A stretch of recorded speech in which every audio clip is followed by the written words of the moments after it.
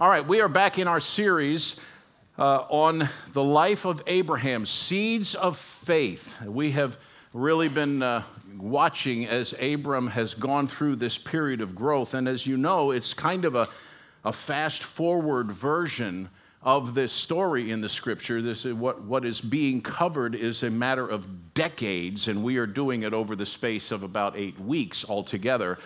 So we're going very, very quickly through the Scriptures and through the story.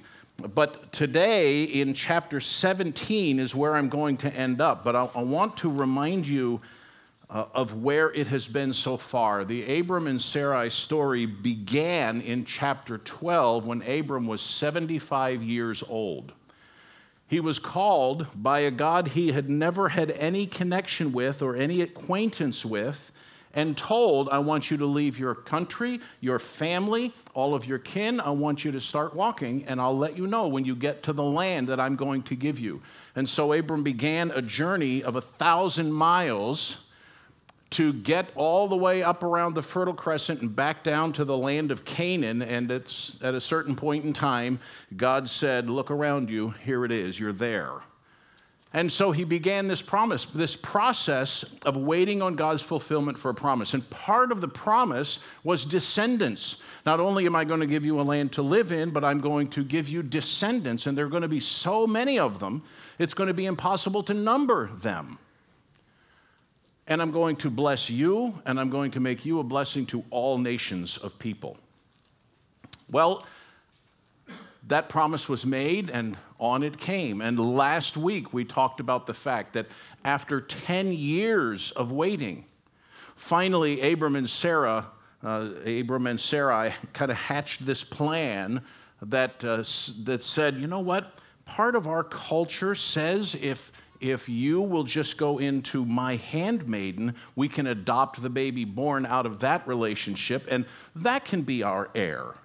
Having already had a discussion with God, Abraham knew that it wasn't going to just be an adopted child, but his own flesh and blood. So Abram and Sarai, after 10 years, when he was 86 years of age, well, maybe this will be the plan and the process. And we talked all about that last week, which, by the way, just as a side, you can get the sermons from here at the church website as well as the videos from Yorktown. Go to the resources tab and drop down, you'll find it. Search your way around there. But these are audio for right now. And so you can catch up if you missed something, or if you didn't like what you heard here, you can listen to Pastor Sean or Pastor Joey or somebody. But anyway, that was 10 or so years later. Now we pick up in verse 1 of chapter 17, and we read very interesting opening words. When Abram was 99 years old, the Lord appeared to Abram and said, and goes on to reiterate this promise. So between the last verse of chapter 16 and the first verse of chapter 17, 13 more years have passed by. He's now 99 years old. The promise originally made when he was 75. And God comes to him and says, I'm God Almighty. Walk before me and be blameless, that I may make my covenant between me and you and may multiply you greatly. And Abram fell on his face, and God said to him, behold, my covenant is with you, and you shall be the father of a multitude of nations. No longer shall your name be called Abram, but your name shall be called Abraham, for I have made you a father of a multitude of nations. And he goes on to reiterate this promise. And we're going to see today the promised birth of Isaac, the son of Abram and Sarai. The possibility of the promise is hard to imagine, right? The possibility of the promise is like this. It was not. It was impossible because Abram was 99 years old. I know he was going to live in the account to 175, but still, he's 99 years old, and his wife is pushing 90. So this whole story needs in our minds to be in the context of, do 90 and 100-year-old couples have babies? No, it's impossible.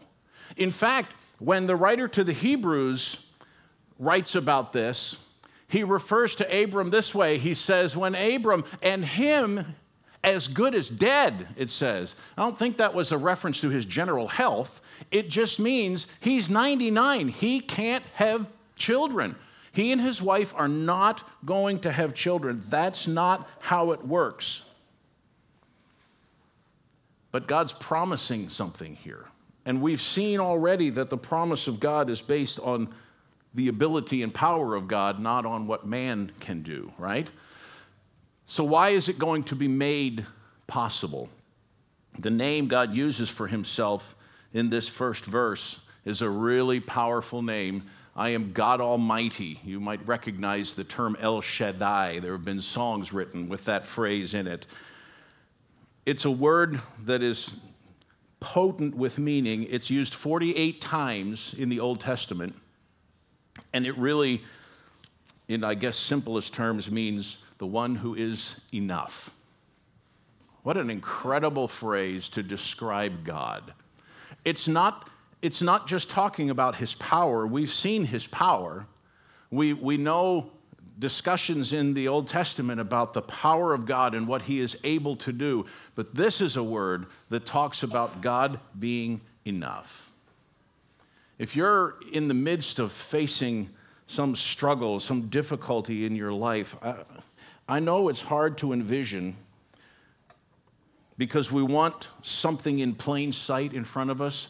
But I'm telling you that in your life, just as in Abram's life, just as in Sarai's life, God is enough.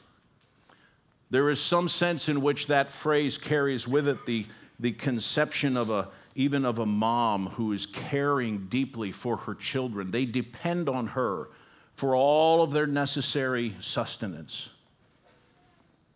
Let me finish reading down through this section because we've already seen a couple of times where God says, I have done this and I will do this. I'm in verse 6. I will make you exceedingly fruitful. I will make you into nations. Kings shall come from you. I will establish my covenant between me and you and your offspring after you throughout their generations for an everlasting covenant to be God to you and to your offspring after you.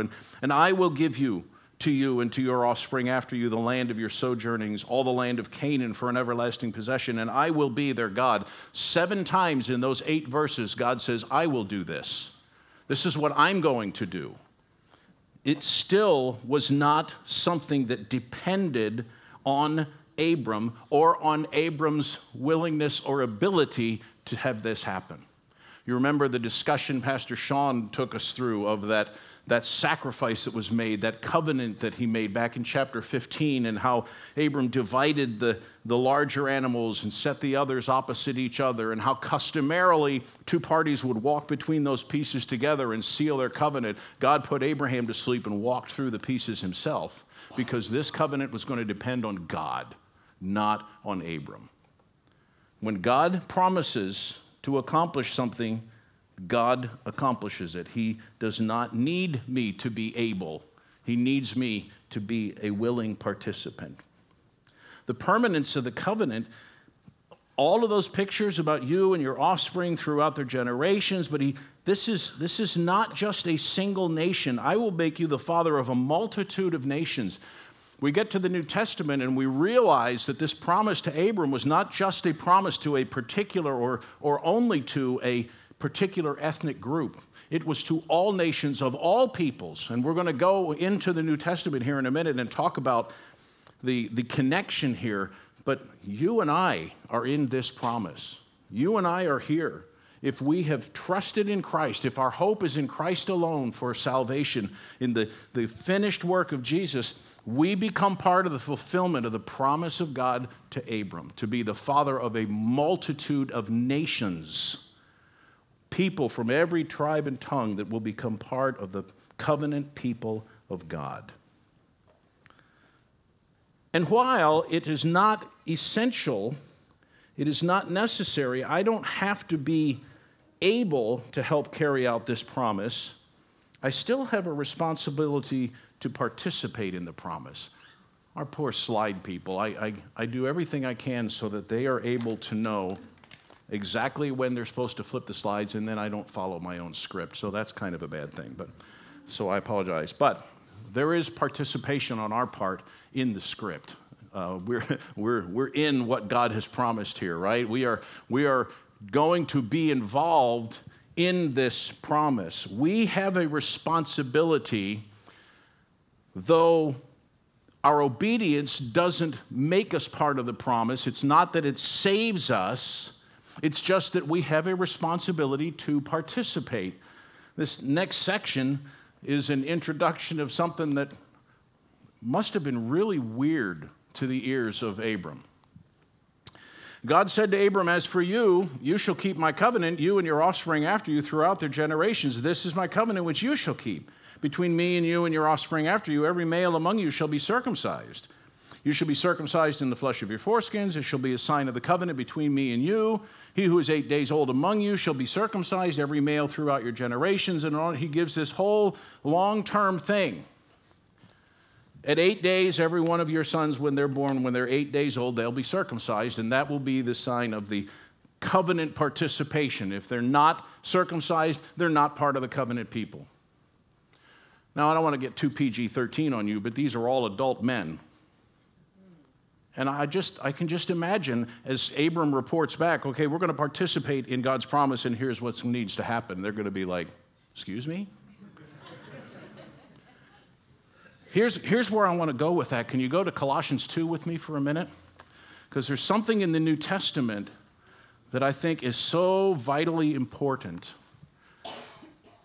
for us to understand the connection between circumcision in the Old Testament and what is it in the New Testament that replaces circumcision. And I think there's a little confusion about it in our culture because it is not a particular act. It is something else that makes us part of the covenant people. I'm going to begin reading in verse 6 of Colossians chapter 2. "Therefore, as you received Christ Jesus the Lord, so walk in him." That sounds a lot like how that whole chapter we just read started, right? "I am God Almighty, walk before me and be blameless." There is a participation, but it doesn't depend on my participation. As you have received Christ Jesus the Lord, so walk in him, rooted and built up in him and established in the faith, just as you were taught, abounding in thanksgiving. See that no one takes you captive by philosophy and empty deceit, according to human tradition, according to the elemental spirits of the world, and not according to Christ. For in him, that is in Christ, the whole fullness of deity dwells bodily, and you have been filled in him, who is the head of all rule and authority. In him, here's the connection, in him also you were circumcised with a circumcision made without hands, by putting off the body of the flesh by the circumcision of Christ. So here's what happens. In the Old Testament, if you were going to be part of the covenant community, every male in the household was to be circumcised, and if they weren't part of the covenant community. We get to the New Testament, you become part of the covenant community when you are in Christ. So you trust in Christ, you have hope in Christ. Being in Christ is the equivalent of, in the New Testament, of circumcision in the Old Testament. That's what makes you part of the family. It is desperately important to understand that, because just as in the Old Testament, if you were not circumcised, you were not part of God's people.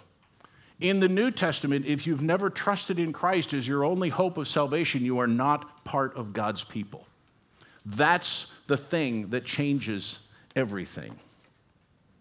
Let me keep reading a little bit because this just gets really good. This preaches. By the way, we're going to be going through the book of Colossians this summer, so I'm kind of excited already since I'm here. But having been buried with him in baptism, in which you were also raised with him through faith in the powerful working of God, who raised him from the dead, verse 13, and you who were dead in your trespasses and the uncircumcision of your flesh, God made alive together with him, having forgiven all our trespasses by canceling the record of the debt that stood against us with its legal demands. This he set aside, nailing it to the cross. He disarmed the rulers and authorities and put them to open shame by triumphing over them in him, that is, in Christ. That's pretty cool, right? He wiped out everything that stood against you, between you and God, in Christ. And when you're in Christ, nothing stands between you and God. Good night. That's just incredible. I'd start dancing, but it would not be pretty. I mean, that's really amazing, right? Once I am in Christ, everything that God had against me is no longer valid. And listen, if you're not in Christ, God has a lot against you. You're a sinner. You stand in danger of judgment from God.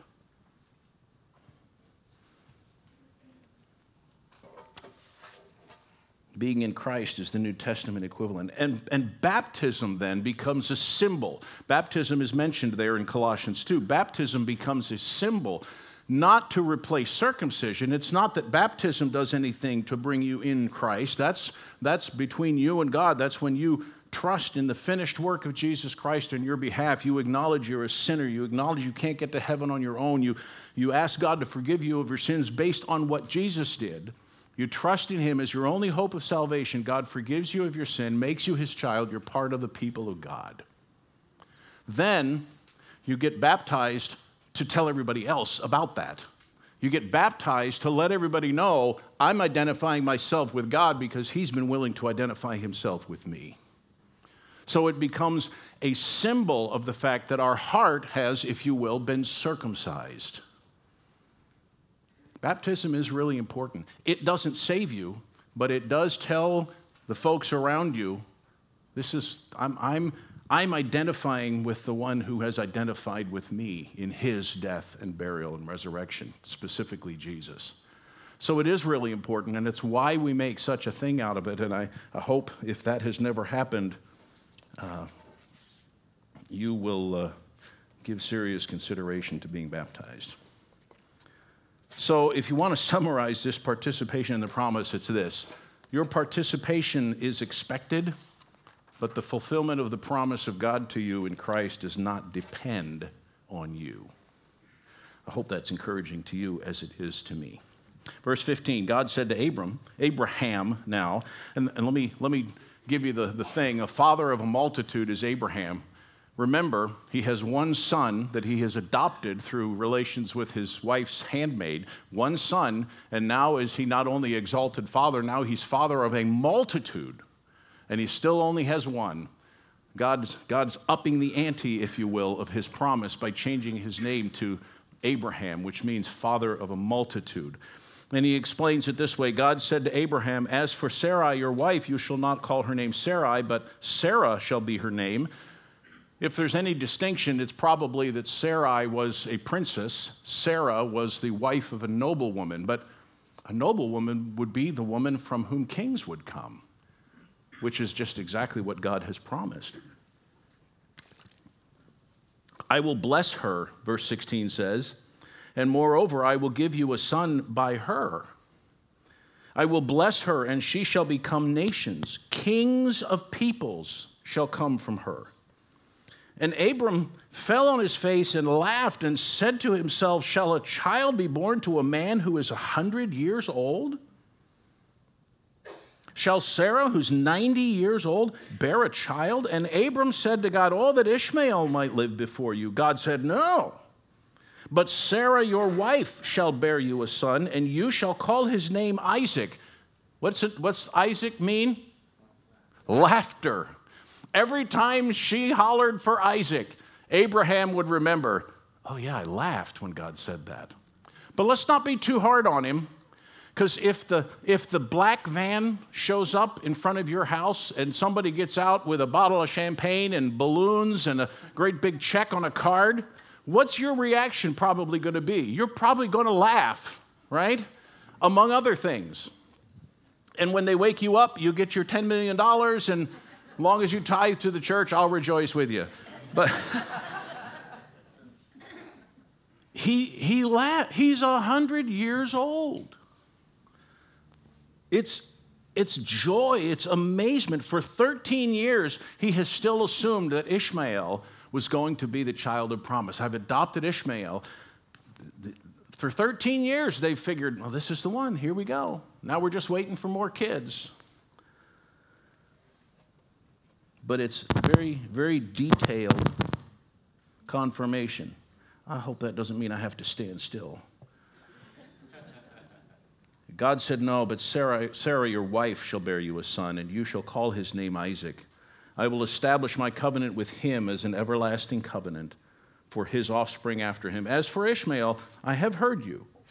Behold, I've blessed him and will make him fruitful and multiply him greatly. He'll father 12 princes.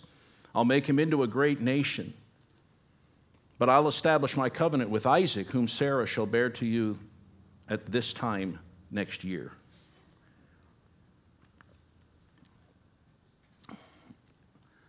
It's astonishing, right? We titled this message, What Happens When God Answers Big? 25 years ago, God had promised to Abraham, you're going to be a father. I'm going to make you a father of many nations. I'm going to bless you and bless all the nations of the world through you and through your descendants. And we move to the book of Galatians and we realize that the descendants of Abraham include those who exercise faith as Abraham did and become children of God through faith in Christ, so that we, his descendants, have the privilege and opportunity to bless people around us. And though he has this, what I think is kind of a natural response, God very specifically and in a very detailed way confirms his promise. Now, I want you to jump over. We're going to talk a little about the beginning part of chapter 18 next week, but I want to jump over to verse 9 for a minute, because this is the occasion when Sarah gets this direct information or hears it directly. Verse 9 of chapter 18, this is some angels, including the angel of the Lord, have come to speak to Abraham, and they said, verse 9, where is Sarah, your wife? And he said, she's in the tent. The Lord said, I will surely return to you about this time next year, and Sarah, your wife, shall have a son. Sarah was listening at the tent door behind him. Now, Abraham and Sarah were old, advanced in years. The way of women had ceased to be with Sarah. So Sarah laughed to herself, saying, after I'm worn out and my Lord is old, shall I have pleasure? The Lord said to Abraham, why did Sarah laugh and say, shall I indeed bear a child now that I'm old? Is anything too hard for the Lord? The announcement of the guests is this. Sarah, by the way, is in fact going to have a son. She is going to bear you a son at 90 years of age, even though it's impossible. Her response, I think, is similar to Abraham's, a natural response. Was it the laughter of doubt as opposed to the laughter of amazement? I don't know. God said to Abram after he laughed, oh no, it will be in fact you guys. It's going to be Isaac. He says, why did Sarah laugh? You know, I wonder if it was just simply why is she laughing? What's the problem? For God, this is not a problem, right?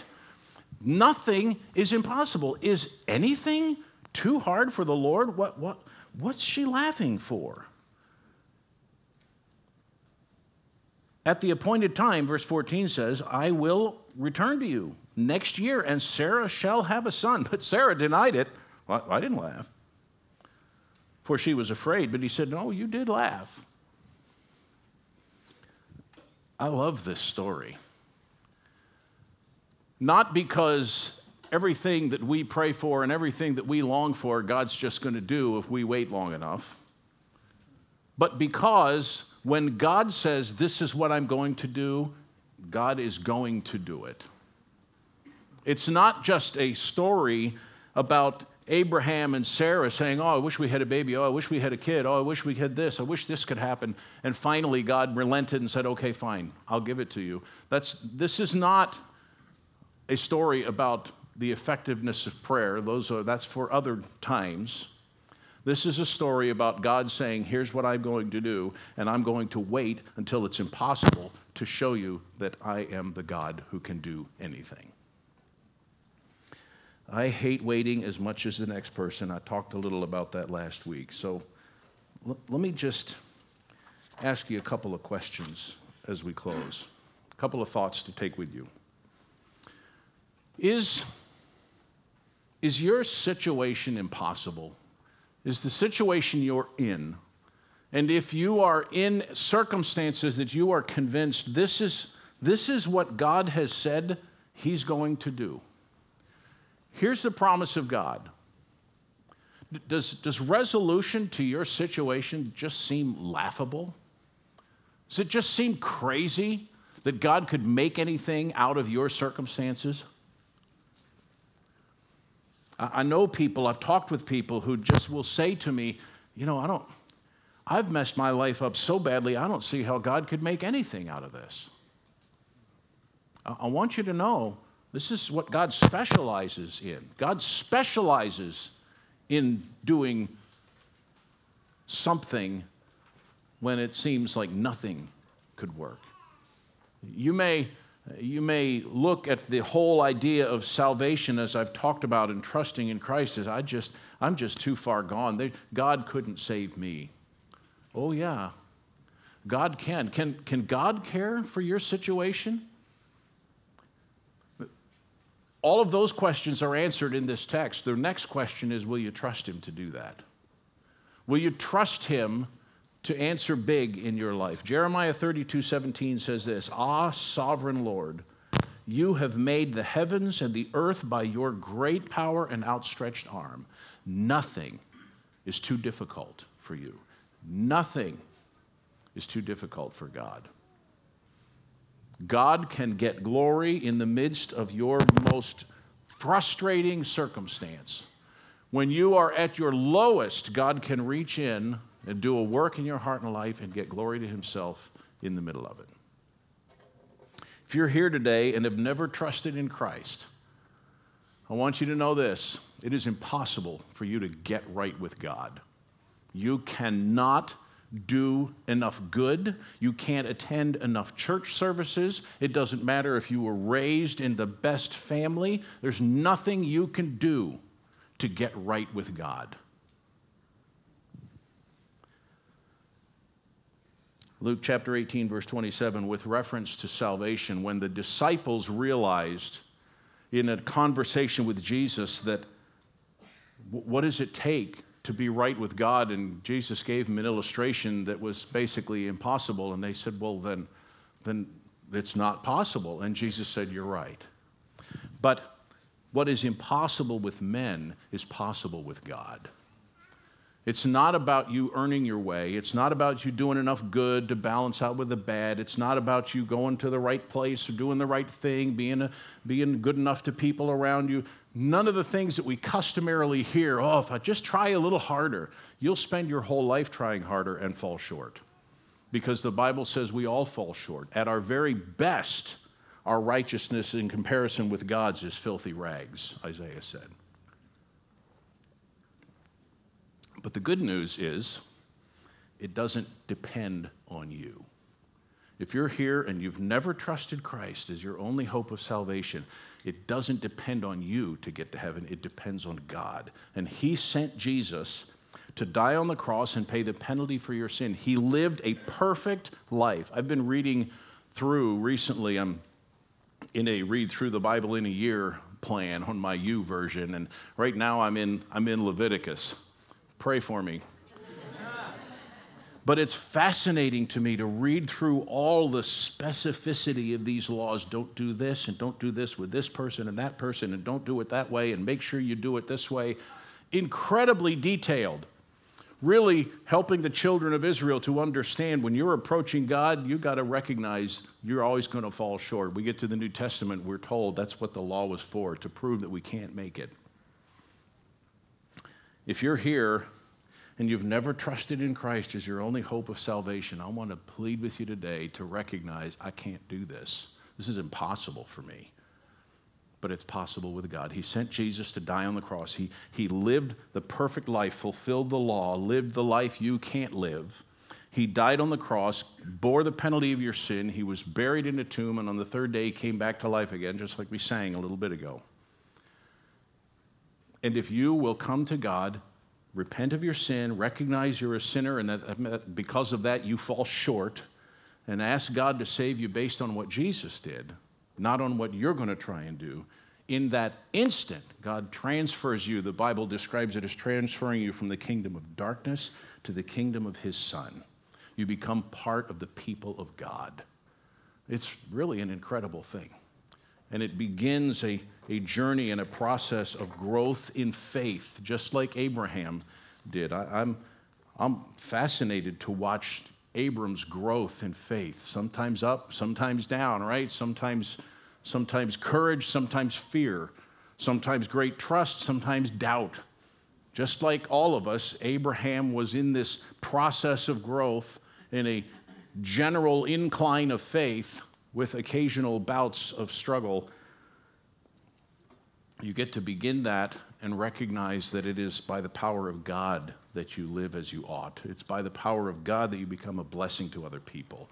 So if you're here today and you've never trusted Christ, listen, I want to talk with you. We've got people who are here. You can talk to Dave and Mary Jo or Nate that were up here singing this morning. Come talk to me. We'd be happy to sit down and share with you how you can know your sins are forgiven and you're on your way to heaven. If there's anything that's more important than that, I don't know what it is. It's the most important decision you'll ever make. You got some need in your life, you just need to pray with somebody. We've got folks that will be happy to sit down and do that with you. We'd love to try and encourage you in your walk with God as we together trust God for what we can't do. We can't fix our stuff, right? We've all tried that. We can't fix it any more after we're saved than before. We gotta lean into God and trust in Christ to give us and to do for us what we can't do for ourselves. It's really important, right? Let's bow our heads and pray. Father, I'm really grateful for the truth of the Scriptures. I'm really glad for the reality of who you are. Not just that you're incredibly powerful, but that you specialize in taking the mess of our life and in bringing glory to yourself through it. I'm so really grateful for that. I pray for that person or maybe more that's here sitting in this room with us this morning that doesn't know for sure that they're right in their relationship to God. Lord, I pray that you'd give them the courage to come and talk to somebody so we can help them talk that through and see them respond in faith to Jesus and watch their life be transformed. I pray that you would challenge them in it. Lord, don't give them any rest till they get that resolved. Lord, there are others here probably who are struggling. Something's going on, and they're just not sure where to turn. Lord, even as believers, sometimes we need to remember to turn back to you, and I pray that would happen. Bless us, Lord. We want to honor you and serve you in Jesus' name. Amen.